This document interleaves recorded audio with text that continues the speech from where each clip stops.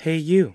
Yeah, you. If you or someone you know is struggling with anything mentioned on today's program, please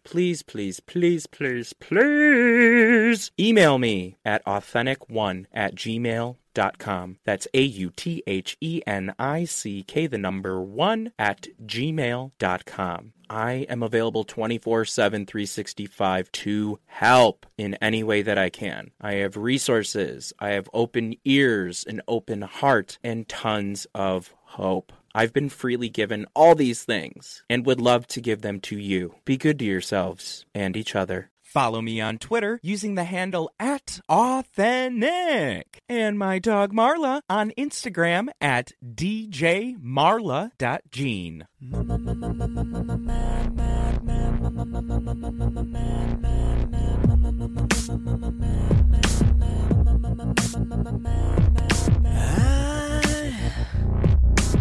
I can't get these memories out of my mind, and some kind of madness has started to evolve.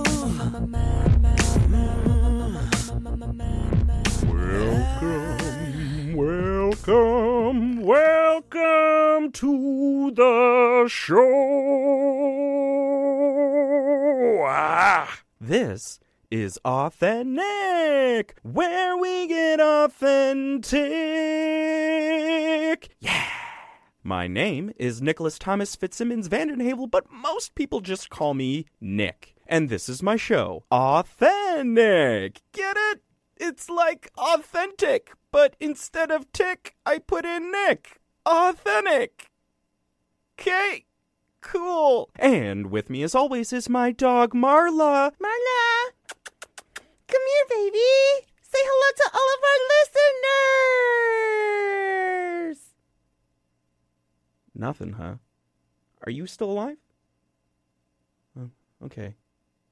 Oh, okay, I saw her move. Anyway, here on Authentic, where we get authentic, we talk about all things recovery. Well, what do I mean by that, all things recovery? Well, what I mean by that is if you are still living and breathing on this earth, you are in recovery from something. As for myself, I am in recovery from alcoholism. I am an alcoholic. I am also a drug addict. I have an eating disorder. I'm a compulsive gambler. I have bipolar disorder. Really? The list could go on and on and on. But lucky for you, the show is not about me. It is about two people. First is my guest, TJ. Second is the one person that TJ's testimony is most certainly going to help today. He is going to save a life. Because we here on Authentic are here to tell you that you are not alone. Without further ado, TJ calling from afar, my very first guest calling in. Wow, what a lucky man. TJ, welcome to the show. Please introduce yourself in any way you see fit, sir. Thank you, Nick. My name is TJ. I live in southeastern Wisconsin. I am a diehard Green Bay Packers fan. Oh, thank God. You are among friends. We Scotties got to stick together. Is that not right? Exactly. Go Pack Go. Go Bucks. Go Brewers. Go Badgers. All of the above. All right, TJ, enough about sports. Why are you here? Why are you on Authentic tonight? Talk some about what has happened in my life regarding an illness that I have called multiple sclerosis. Commonly known as MS. That's the most common. It's the easiest way to put it. Okay. Less clumsy than multiple sclerosis. TJ, what is multiple sclerosis? It's a nervous system disorder caused by inflammation of the nerve linings. The nerve impulses move along the nerve pathways. If you have multiple sclerosis, there's an exacerbation is when there's a problem. During an exacerbation, there's an inflammation along the nerve pathway, and it blocks nerve impulses from moving. And when the inflammation goes down, it leaves a scar along the nerves. That is what is sclerotic. Multiple sclerotic sites happen when the disease progresses. And the nerve impulses are impaired, and it causes a number of different physiologic symptoms. Are these such as numbness or weakness or poor balance or a variety of different things. What symptoms do you have, today? I've had quite a number over the years that I've had MS. Currently, my balance is poor. I have numbness in my legs and feet and some weakness in my legs. TJ, are you aware? I did a little homework. I'm super excited to talk about this. Real quick, are you aware? Fun fact, everyone! 2.3 million people worldwide have MS. Did you know that? I had no idea that was that many. I didn't know that. 2.3 million out of a worldwide population of about 7.8 billion. You are not that unique is what I'm trying to tell you, basically. You are not that fucking special. Did you know that women are 3 times more likely than men to have multiple sclerosis? I knew their likelihood was greater. I didn't know the 3-to-1 ratio. I didn't know that. So is that unique or special or lucky or what? I really don't know what the fuck that means, and I probably won't put that into the final recording. I just wanted to sound smart for just a second. Thank goodness this show is not about me and not about statistics, so let's get into it. TJ, I always ask my guests what their upbringing was like. What was your childhood like? I grew up in a small town in northeastern Wisconsin, and it was a marvelous little town to grow up in.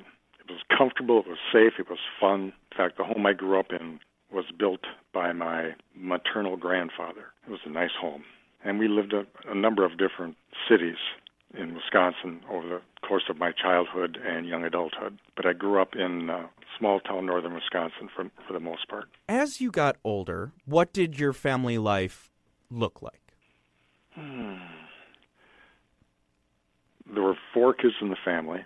For the most part, we were an average household, and one of the difficulties in my household, my father had an alcohol problem. The consequences of that are obvious in most households. There was a lot of tension in the household relative to the drinking. It's something we simply lived with and accommodated to, and my father would at times get treatment, get better, and then relapse. But it had been a problem for much of his life till he went for treatment about 25 years ago and got sober and was sober for the remaining 20 years of his life, which was wonderful. You probably know that children take on certain roles in their family. If they have an alcoholic parent or if they have an alcoholic family member that lives in the home, what sort of role did you take on in that alcoholic household while your father was still actively drinking? My role in the family role is called the family hero, the one who tries to be as good as possible and grow up and be mature and try to help out in the household, to try to do as much as I could to limit the amount of anxiety in the household or tension in the household so as to limit the likelihood of my father drinking. Now, obviously, I was powerless to control his alcohol use, but that's the role I fell into. And in the home where there's alcoholism or drug addiction, people tend to gravitate toward roles to survive the anxiety they're living with. How do you know so much about this? Hero. How do you know so much about this? Because I do that for a living. Oh. And what is it you do for a living, if you care to disclose? Over the years, I've been a director of alcohol and drug treatment programs, both substance abuse as well as mental health counseling for the past 45 years. Let me say, TJ, you are on the right show. However, we are not here to talk about alcoholism or your family or the role that you played in your alcoholic household. We're here to talk about you and your MS and your life in recovery, because that really is, by my definition, what recovery is, because you are obviously still living and breathing because you're talking to me right now, which means that you are in recovery. And it just so happens that we're talking about a fairly rare illness that occurs. MS what is that classified as? Is it like classified as an autoimmune disorder of the nervous system? I'm not able to have the same type of immunology from the infections or exacerbations that are caused in the nervous system. Is there a cure for MS? No. There's treatment for it, and there's many different medications that are used. Some work, some don't. Depends upon type of MS a person has and other contributing medical factors.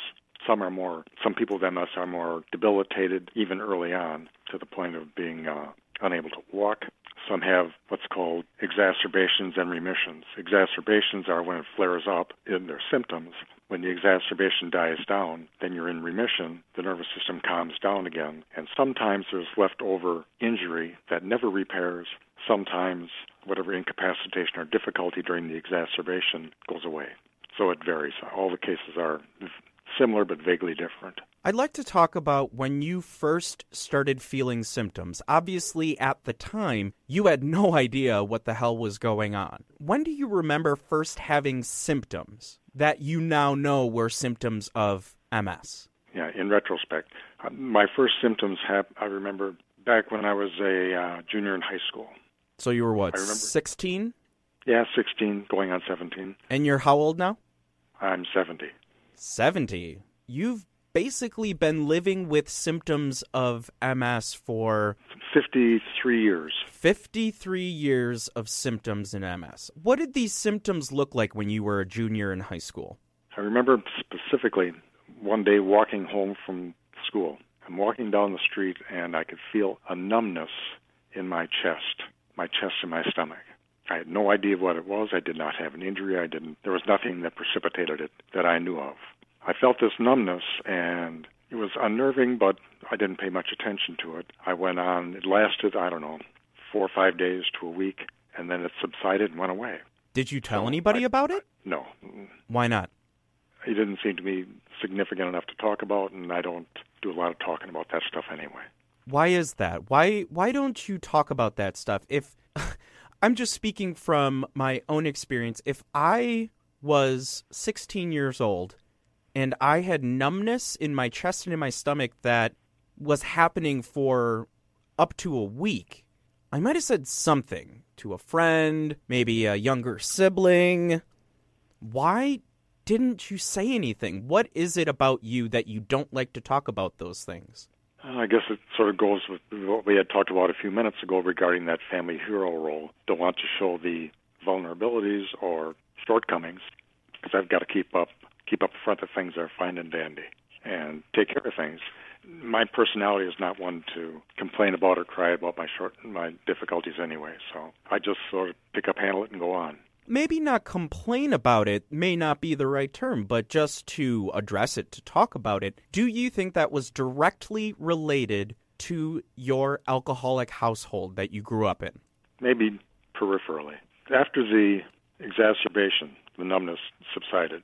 There was nothing, no big deal. Again, as I recollect vaguely, nothing for 4 or 5 months. Then I had some more numbness, and then it would subside. That was 67, 68. It was not a big deal. During that time, I was working in a job during summertime and on Christmas vacation. It was a tiring job. I moved furniture for a living, and I was a truck driver. I would work 70, 75 hours a week. I didn't know it, but I was sort of pushing my nervous system to a limit that I ought not to have been, but I didn't realize that. Anyway, it didn't cause too many other troubles until about 2 years later when I went away to college. I remember very specifically, in retrospect now, periodic exacerbations and remissions. However, in my freshman year, I think it was, in college, or was it sophomore year, one or the other. In any event, we were playing football out on a big field on the campus. And I was running down the field, and suddenly my left leg started to get weak, and I couldn't run. Nothing. I had no injury that would precipitate it. I felt the weakness. I was frightened, and this was significant. And it got to the point where I was dragging my foot like a club foot. It was very weak. So I went to the hospital, where I went to see a doctor. They hospitalized me. I was in the hospital for a couple of days, and they did some neurologic tests. I met with a neurologist after I was discharged from the hospital, and he said, "I'll tell you what I think it is." He said, "I believe it's MS." He said, "I can't tell you that for certain. We'll need to see what happens from here. Could be MS, could be," and they named 1 or 2 other things. He said, "We'll have to see how it goes." So I was unnerved, but I thought, well, that can't be it. It'll pass. Then about 2 months later, went to see a friend of mine in Madison. He was at school at University of Wisconsin in Madison. And I went to see him, and I walked into his apartment, and he said, "What's wrong with your face?" I said, "What are you talking about?" He said, "When you smile, only half your face goes up." And I didn't realize that my that I was having the exacerbation, but I had weakness on either left or right side of my face or my mouth. I don't remember which. And as soon as he said that, as soon as he said there's something wrong with your face, I knew. I knew. And my gut told me, that's it, I got it. And I said that to him. I said, I think I got it. He said, oh, no, I can't be. I said, well, I don't know, but that's what I think. The next week, I got back to where I was going to school, called the neurologist. He said, come on in. So I went into his office, and he examined me, and he said, yep, that confirms it, my diagnosis. It is MS. And I was stunned. I wanted to jump out the window. I mean, I'm not suicidal, but I thought, are you serious? And I was 19, I think. He just started telling me about how it's treatable. It doesn't need to be debilitating. It's not going to kill you. It's not fatal. And there are some medicines, and you really need to get a neurologist that you see and that sort of thing. I left his office, and I took a bus back to the college where I was going to school. And it was a long bus ride. What were you thinking about on that bus ride? Do you remember? Yeah, I was angry and scared. Angry at how the heck this happened, and scared because I didn't know what to expect. Had these vague things, well, I want to die. Well, it's stupid. And I didn't want to die. I just wanted to sort of erase what was just said to me. When I got back to the campus, I went to see my best friend, and I told him. And he was the first person I told, and he was wonderfully supportive. What did he say to you? I don't recollect. I think it was generally a supportive, that's terrible, that stinks, you don't deserve this, you'll be okay, you can handle this, that kind of stuff. I mean, it wasn't terribly in-depth, but he's a person I knew and trusted, and I wanted to tell somebody. When did you tell your parents? The next day I called them. Later that day, my dad drove up to where the school was to offer support. What kind of support did your father offer you? Do you remember? Yeah. The predictable, we love you. We'll do anything we can to help you cope with this. We'll pray for you. And we're sad to hear it. It was genuine. My mom and dad were marvelous. One of the things that happened when I came back home to the Milwaukee area, I went to see a friend of mine. This friend is a man who was a quadriplegic. He had an accident when he was 17 years old. He dove off the shallow end of a lake and snapped his neck back and broke his neck. And he went from being a strong, aggressive 17-year-old young man to being an almost dead quadriplegic for the rest of his life. I came back to the Milwaukee area where I was living and went to see him and told him, because I knew he knew what it was like to run up against a wall like that. Talked with him and his wife, and his wife, who was a nurse, referred me to a neurologist. That's how I started seeing the neurologist. After that year, I was done going to the school up north. I came back to the Milwaukee area for the balance of my education. I continued moving furniture for that year. I suppose it was foolish, but I thought, it's not that bad. What do you mean? Why would that be foolish? With somebody with MS, why would moving furniture be foolish? Because it dramatically strains the muscle and the nervous system, and it gets you extremely tired doing that kind of work. So this strenuous exercise, this heavy lifting, makes your MS worse. Is that correct? Yep. Excessive work, extremes of anything, tend to exacerbate the problems. And the funny thing is that part of the symptoms of MS are pain and exhaustion. That would be hard for me to discern. Well, yeah, I'm tired. Well, yeah, I'm in pain. I've been moving furniture all fucking week. I don't have physical pain from the MS. Some people, in their symptoms, they do. I don't. I've never had pain, physical hurt kind of pain from the MS. It's been either the weakness or the numbness. As a matter of fact, that brings to mind something else that happened when I began graduate school. My first semester in graduate school, when it came time for finals, I had an excessive numbness in my hand, so I couldn't hold a pencil to write to do the exam. Therefore, I took oral finals my first year in graduate school. As with the other times, the numbness receded. It's been fine. It's been vague a little bit since, but not bad at all. But I had to change my life. I had to change I had to quit moving furniture, and I found a new job. And I started working in a mental hospital on the maximum security ward. That's a little bit of a change. Yeah. But in a way, it dramatically changed my life because working there changed what I was going to be doing for a living. It also gave me both the impetus and the support to get into graduate school, and my career took off from there. There's some side effects, or some peripheral consequences of the MS which have been marvelous that I didn't know about when it happened. It's been an interesting ride. In any event, in the succeeding years, I would have periodic exacerbations and remissions with the MS, would be treated with medication, which worked, and it worked. So I had the exacerbating, remitting type of the illness. I consider myself quite fortunate to have been able to continue to function as long and as well as I have. And I do not consider myself disabled by any stretch of the imagination. I just need to make some accommodations to... What do you consider yourself? If you're not disabled, if you're not crippled, what are you? Who are you? Well, I've got some level of impairment from the MS, but it changed me in terms of my career and what I do. I'm also far more cognizant of the trauma of both emotional or addictive disorders than a lot of other therapists. Because I know what it means to get a disease that you didn't get on purpose, that you can't control, that you are powerless to, that there's no cure for. Is MS hereditary? Did No. you get any sort of explanation as to how this came about? Were there any viruses that you got when you were younger? Was there any sort of explanation, or was it just kind of bang? Happy 19th birthday. Yep. You didn't It was get... just kind of bang. And after I found out about it, I sort of dove into researching MS. I read everything I could on it to try to figure out what brought it on, what I could do to control it, how I could keep it from progressing, what research has been on cures, what the medicine is, and they don't know for sure what causes it. And they still don't. And I've been looking for better than 50 years. Some of the medications work, some better than others. Depends upon where you're at in the progression of the illness and other contributing medical factors, of course. I'd like to go back to a question that I was driving at earlier. Do you label yourself as a disabled person?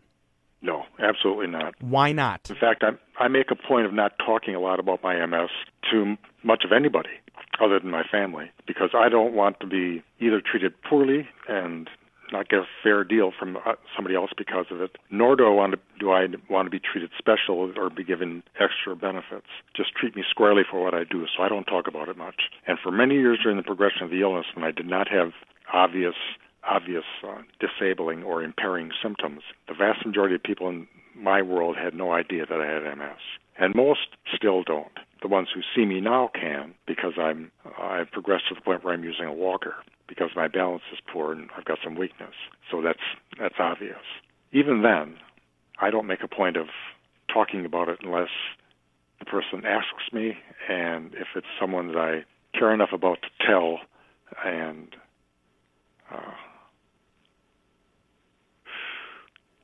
I'm just cautious about who I talk to about what. How many people would you say know about you having MS? Oh, gee, I don't know. Ballpark. Probably a couple thousand, because I've seen so many people over the years. And I know there's people wonder about it and think about it and gossip about it. Ultimately, I can't do much about that. Right. I'm talking about the people that you have told that you have MS. Oh, a couple hundred, at least. That would be at the most. Do you think telling people that helped you or hurt you? Or both? I don't think it hurt me. Well, then how did it help you? Nah, I don't think it made a big difference, because if it would be a benefit to my relationship with someone to tell them, then I would. I don't talk about it when it comes to dealing with clients, because I think that sort of projection is not reasonable as a professional. I don't talk about myself in the counseling, even though it might help them to understand that I can identify with some things. I don't do that, because that muddies the water in terms of the professional clinical relationship. In terms of people in my personal life, my family, I remember when my kids were young, I made a point of not telling them about my MS until I thought they were old enough to get it. Being a little kid or an adolescent's tough enough anyway. The last thing they need is to worry about something that seems kind of overwhelming and frightening. I waited until the kids were 12, 13, something like that. Then I talked with each of them individually about it to give them an idea about what the MS is and how it affects me and how they may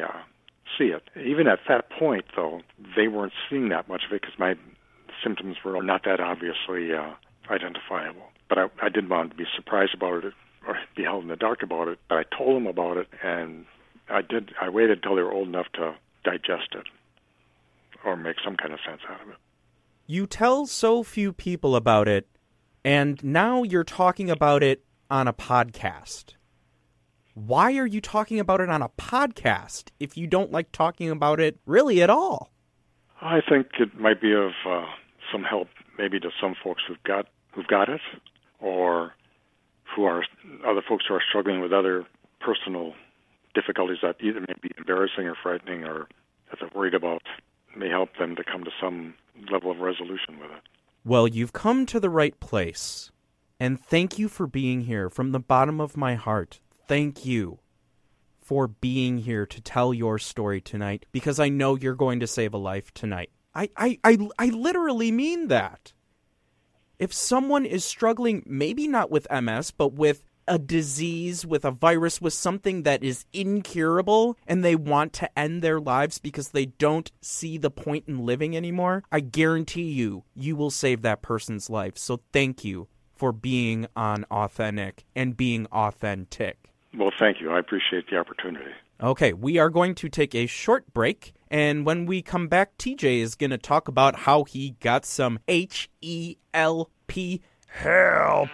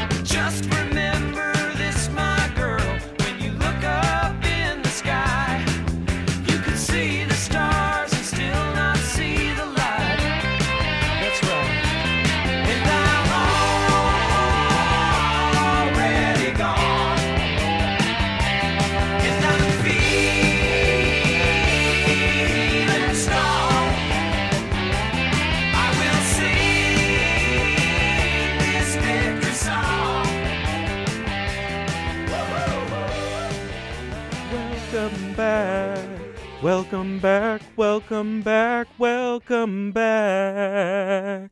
No, this isn't Mr. Carter. This is Authentic. And we are talking to TJ about his MS, multiple sclerosis. He just talked with us about his experience. TJ, let's talk about how you got some help.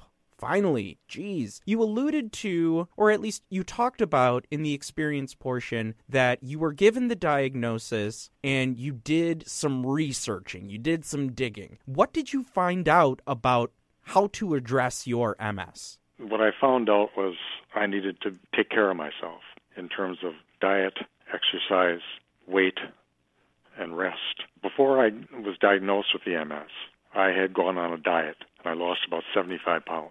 I had been uncomfortable with my weight for a time, so I lost the weight, and I guess I'm fortunate that I lost that. I lost it because excess weight is a drain on the body and the nervous system, so I had lost the weight, and I've kept my weight even ever since then. I'm about 100 pounds less than what I was at my peak, so I didn't drink excessively. I don't have an alcohol problem, but I was a freshman in college, and I was doing stupid freshman college drinking crap, so I gained a lot of weight, and I drank too much.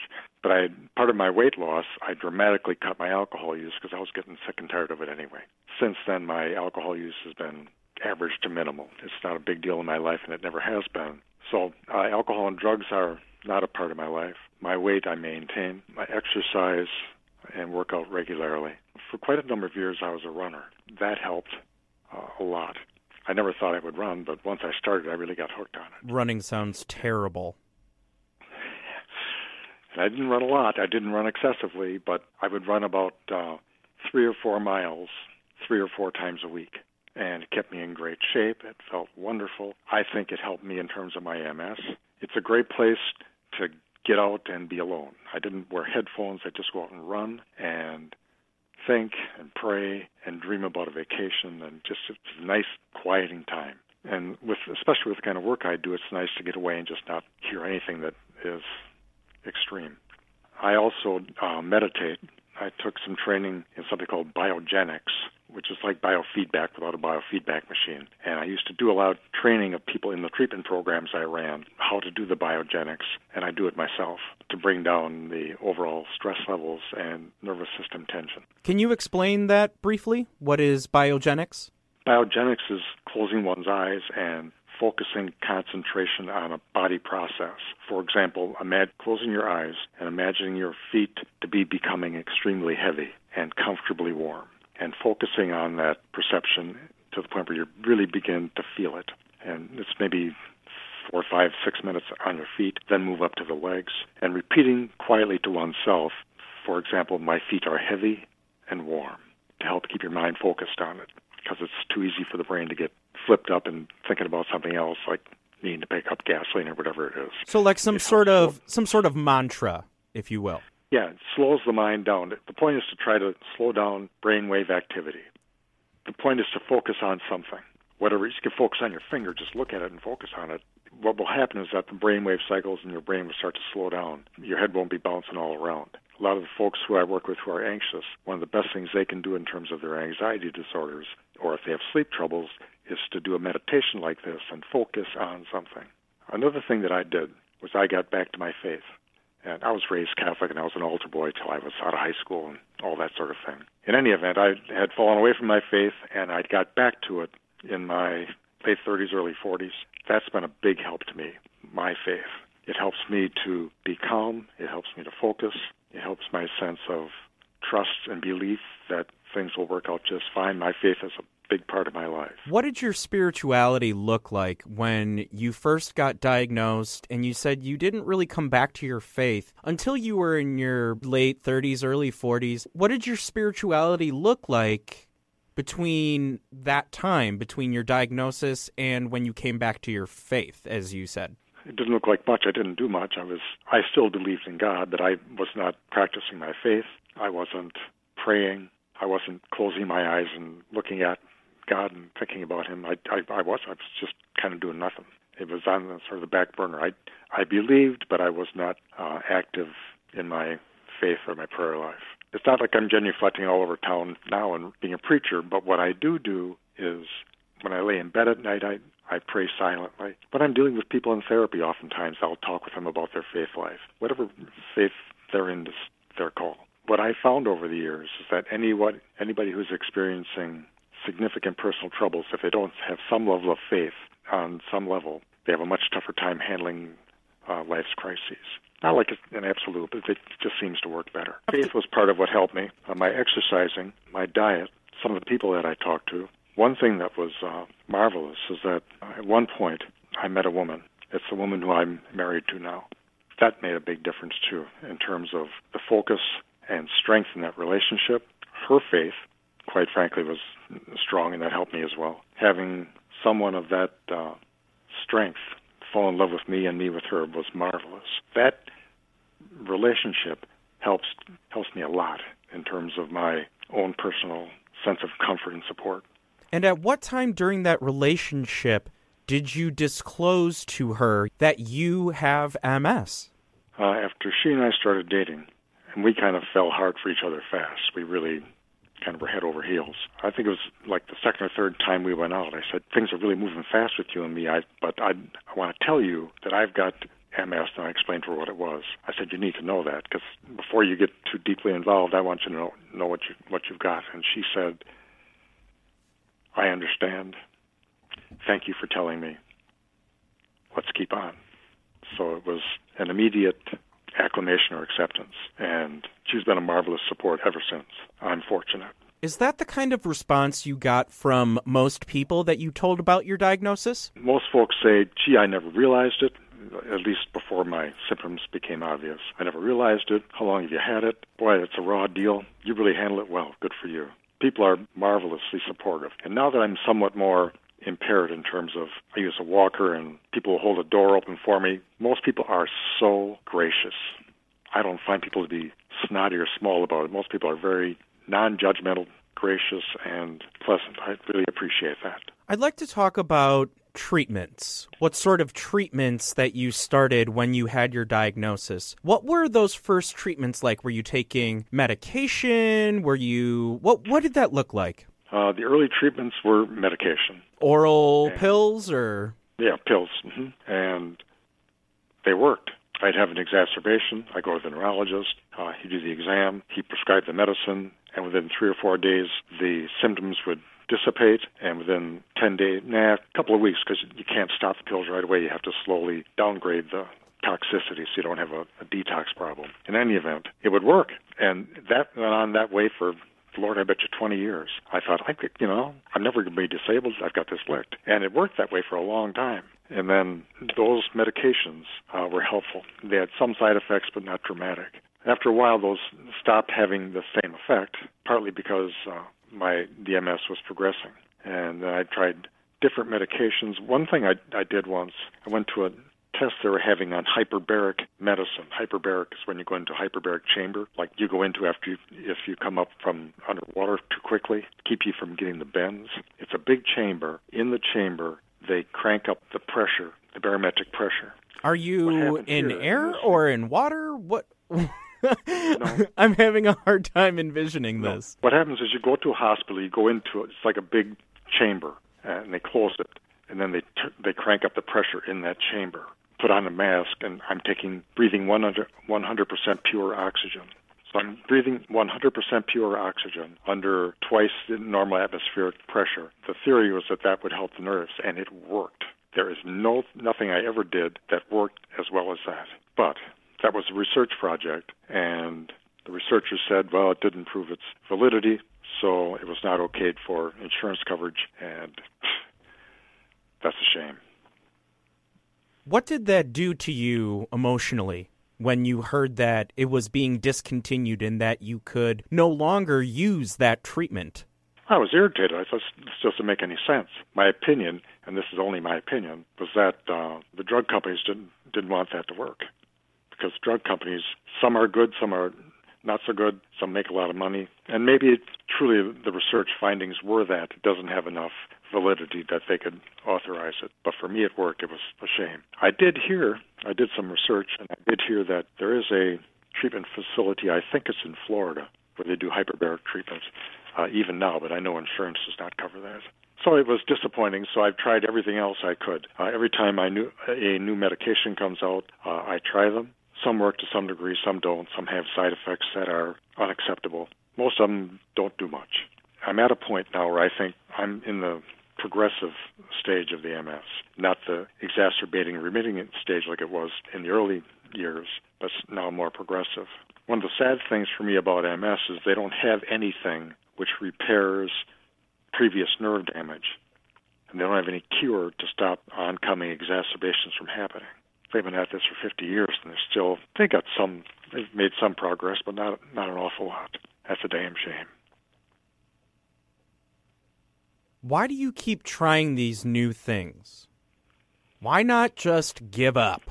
Because I've got faith and hope, and I'll tell you that's where my faith helps me. I've got faith that everything will eventually work out for the best in the end, and I trust that what happens for a reason, whether I can see it now or not. That sort of commitment, as well as that personal prayer, helps me deal with some of the frustrations, but it also keeps me coming back for another swing at it and for the next thing that comes up, or continuing to do my exercises or whatever. Giving up is not in the cards. MS taught you balance of life emotionally, spiritually, physically, mentally. It taught you balance at a very young age, which is highly uncommon. How have you used that knowledge and that feeling of balance to help others? I think I'm far more tender and responsive to the whole idea of the sense of powerlessness and coping with dramatic personal difficulties that they didn't have coming. The sense of sadness and fright when some of the stronger parts of their life start to weaken and fall apart. And the joy of really getting a hold of a certain part of your life that you thought you were powerless to affect any change on. I personally get a lot for myself out of what I do for a living. It feels marvelous to know that I've really touched and helped some people. I just got a Christmas card from a lady who was in a treatment program that I ran 2 or 3 years ago. 3 years ago. And in the Christmas card, she said, "I am now clean and sober 3 solid years. You touched me so deeply," that sort of thing. It's just marvelous to get that sort of thing. And I'll tell you, I get a lot out of that.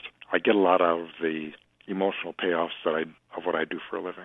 On a daily basis, or at least intermittently, do you feel shame when you are out in public with your disability or your difficulty, better worded, your difficulty physically with your walking? No. Why not? Because it's not a right or wrong thing. It's simply the reality. I got frustration that I'm not as agile or as mobile as I used to be. That's irritating. I'm not as irritated with and frustrated with some of the incapacitations as what I used to be, but it's more of an irritation. It's certainly not a sense of shame or humiliation, because it's not. It's just what it is.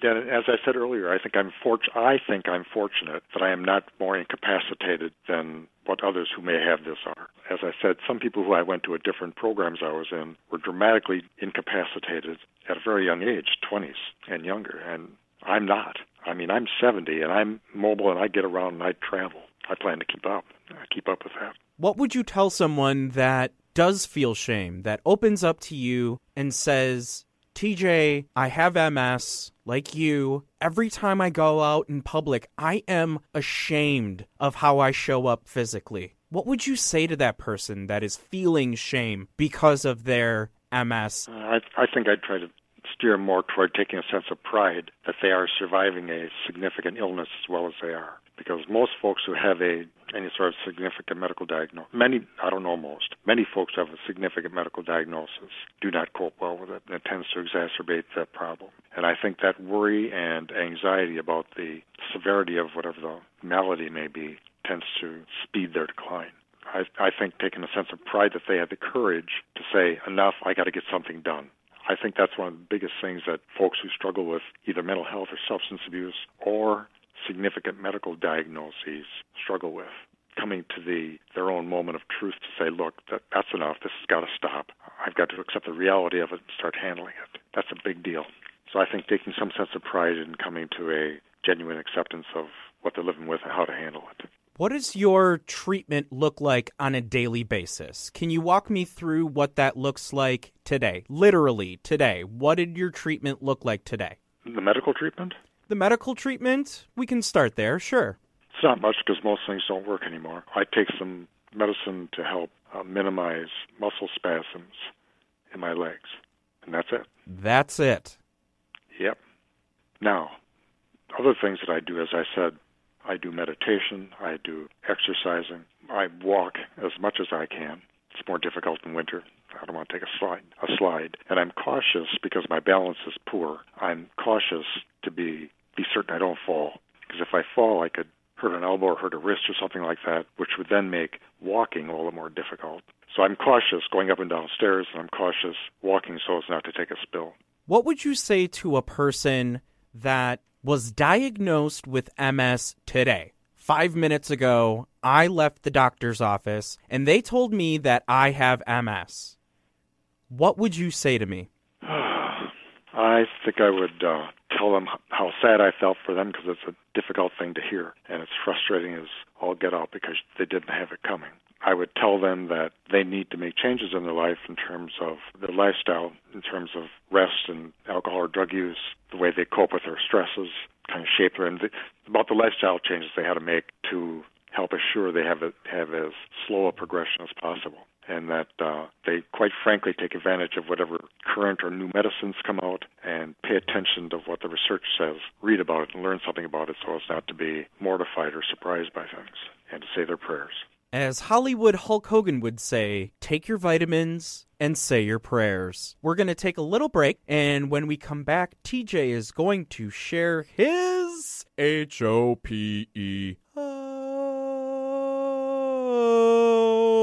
hope. He's going to share some hope.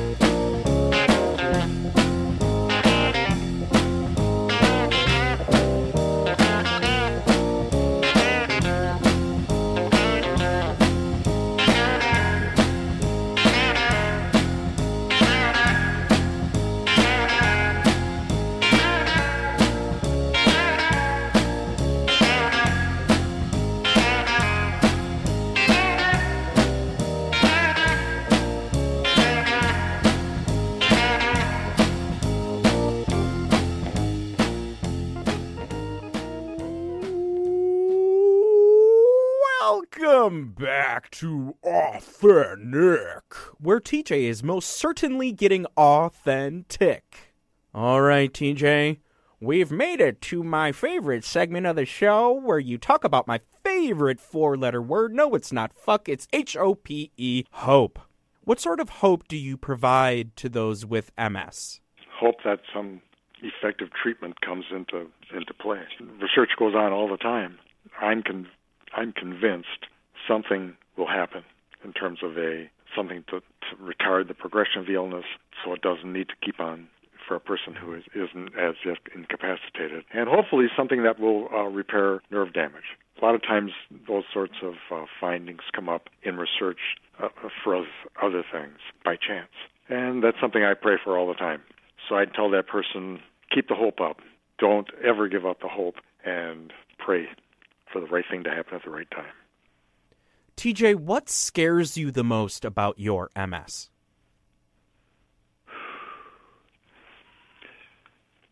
My inability to stop the vague progression that's going on right now.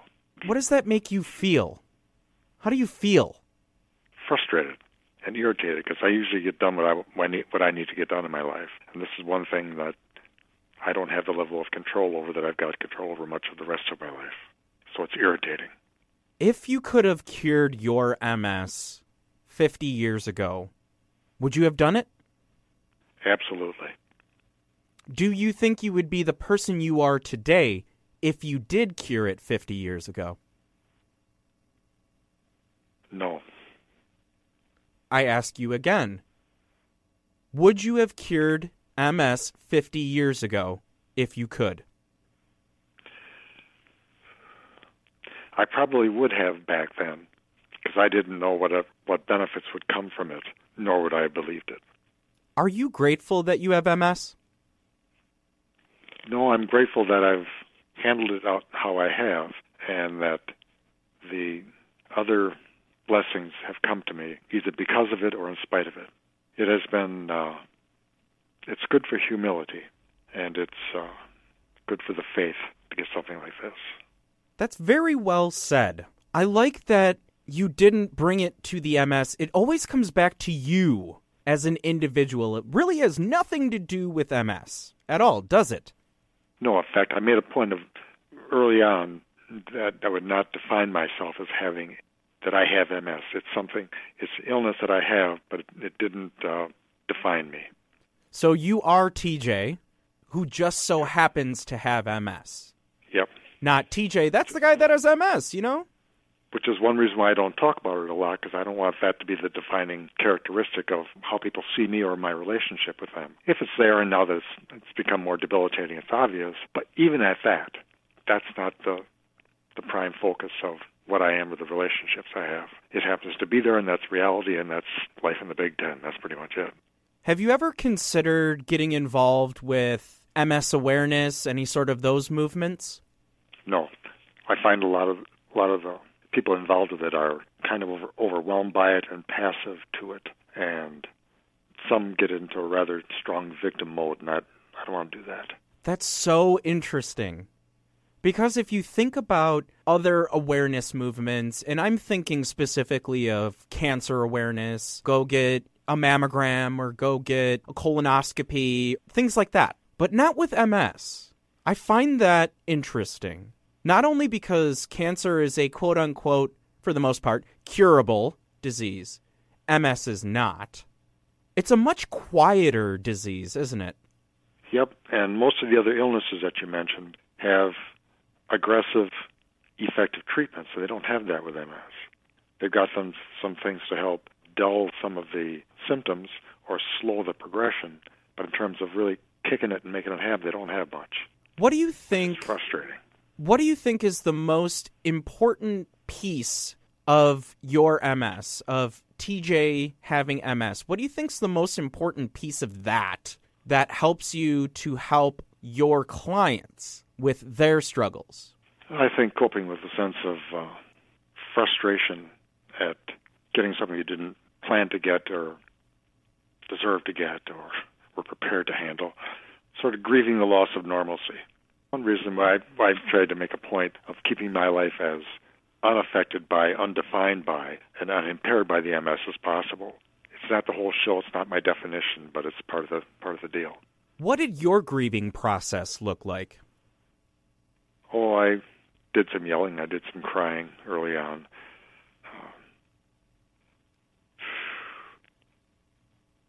And resigning myself to make some changes that I had to make, which turned out to be a benefit to me, but at the beginning I didn't see that. And what does your grieving process look like today? I always hold out hope for some sort of effective treatment to deal with current symptoms, to stop progression, or to maybe repair previous nerve damage. I always have that hope, and I pray for it daily. And I live my life in a way so that I stay as mobile and unimpaired as I can, as long as I can, so when something does come up, it's not going to be too late. It's something I always think about. I mean, I got to watch how I don't fall when I walk down steps and so forth. There's sort of an undercurrent of, boy, maybe someday, and I pray for it. MS is identified as a clinical disease, correct? Oh, yeah, absolutely. You work with people that are, as you said, addicts, alcoholics. Do you think that addiction is a disease? Yep. Why? Because the way someone with an addiction reacts to mood-altering chemicals is different than someone who doesn't have the addiction. Alcohol, I don't believe, causes alcoholism, because look at all the people who drink and doesn't cause the trouble. However, if an alcoholic drinks, things go off the deep end. I think addiction is a highly inheritable genetic disease. The person who has the addiction needs to, number one, stop drinking before anything can happen, and then begin to work on the issues they need to work on in their own life to get into a strong, healthy recovery and avert a relapse. Doesn't mean they're cured, but they're recovered. Progressive, incurable disease is what addiction is. So is MS. It's progressive and it's incurable. alcoholics don't become alcoholics on purpose, and people with MS don't get that on purpose. So there's a lot of similarities in that vein. There are some obvious clinical behavioral differences, but still, those core issues are the same. Do you view yourself as being recovered or in recovery? I'm recovered. Not cured, but recovered. And why are you recovered? Because I made the decision a long time ago that I needed to accept the reality of the illness for what it was, as opposed to denying it or minimizing it. I sort of came to my moment of truth, like, that's it, this is the reality of it, you got to handle it.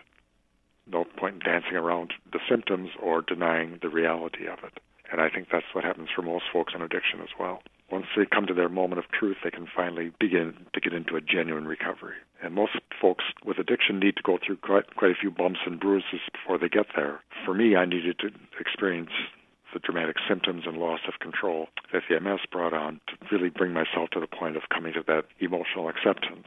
A man I used to work for would always say, if you're struggling with acceptance, he said, the only way to get back in control is to give it up. He said, until you finally come to the point when you say, I can't handle this, I got to quit this fruitless venture, I got to make some changes, you're not going to make any changes. The sad thing about a lot of folks is they end up dead before they ever come to their moment of truth, or what they call in the program the surrender process. That's where there's some real freedom. Who was the most important person in your life, or who was the most helpful at the beginning of your dealing with your MS? Was it a doctor, a therapist, a friend, family member? It was a friend, the man I told you who had broken his neck, him, because he did it. When he snapped his neck, they didn't give him a chance of living overnight. And his dad did everything he could for him and with him, and he slowly pulled himself around. And even after he had stabilized, the emotional trauma was dramatic. And I think he was a miraculously powerful man. He never got up out of bed again, but he got several patents in the U.S. Patent Office. He developed his own telephone answering service business. He was a bright, talented, successful man, in spite of being incapacitated. He was something. What would you like to say to him today? I love you and I appreciate you. And what would you like to say to your wife who accepted you and your disease completely? I am grateful to you, sweetie, and I love you. And I am fortunate. And we've got a darn nice life. TJ, what do you want your legacy as a human being to be? Oh, that I treated people well and I was honest. That's it, huh? I'm sorry. That's plenty. I don't think I've ever had somebody come up with it so quickly and have it be so basic. That a lot more to it. Also that I've got a good sense of humor. Yeah, I can tell. Add that to it. I can tell. Even though this is some very heavy subject matter, it's great that you brought it down to really that quick answer is that you were honest and that you treated people well. Isn't that life, don't you think? Yeah, it's kind of the way it is. Everything else is just so much over-analysis. And I do analysis for a living. It's like... Trust me, I'm an addict. I get where you're coming from. Yeah. Got to give it a rest. All right. Now we're going to have a little bit of fun. Are you ready? Yep. Do you think I say fuck too much? Once in a while when it counts. Do you think I say fuck too much on my show? You've listened to my show, right? Yes. Mm-hmm. Do you think I say fuck too much? Sure. Well, fucking authentic. Jeez. I don't say it much. Well, that's good. It's not very becoming of you. No, I think that... You're much fancier than I.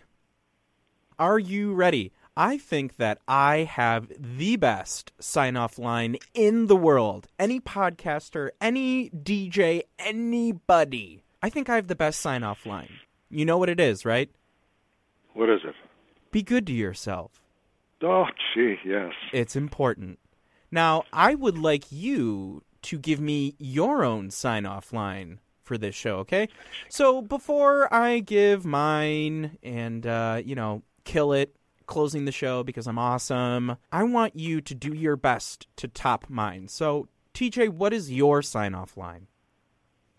There was a friend of mine who had a fabulous sense of humor, And his phrase when he was leaving always was, "Do your best, God will do the rest," because he had that drummed into him by the nuns in grade school, and he made a joke of that. So yeah, do your best, God will do the rest. And in reality, that's got a lot of meat to it. But back then when I was a kid, it was a joke. So yeah, do your best, God will do the rest. And as always, be good to yourselves.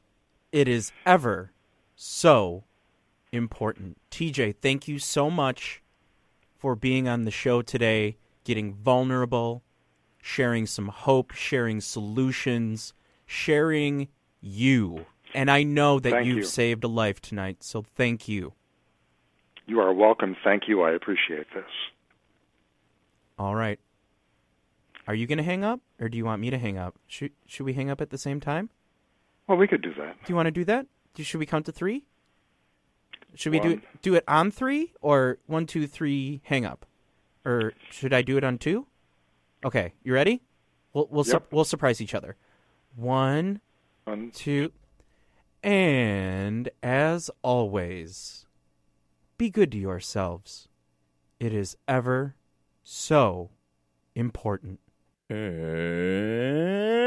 always, here on Authentic and Keeping Authentic, we have to pay credit where credit is due. Therefore, the musical stylings you heard on today's program. To kick us off, you always hear Mad Madness by Muse. Then we got into TJ's tunes. First break, you heard Already Gone by the Eagles. And at the second break, you heard Green Onions by Booker T and the MGs. And to take us off into the night sky.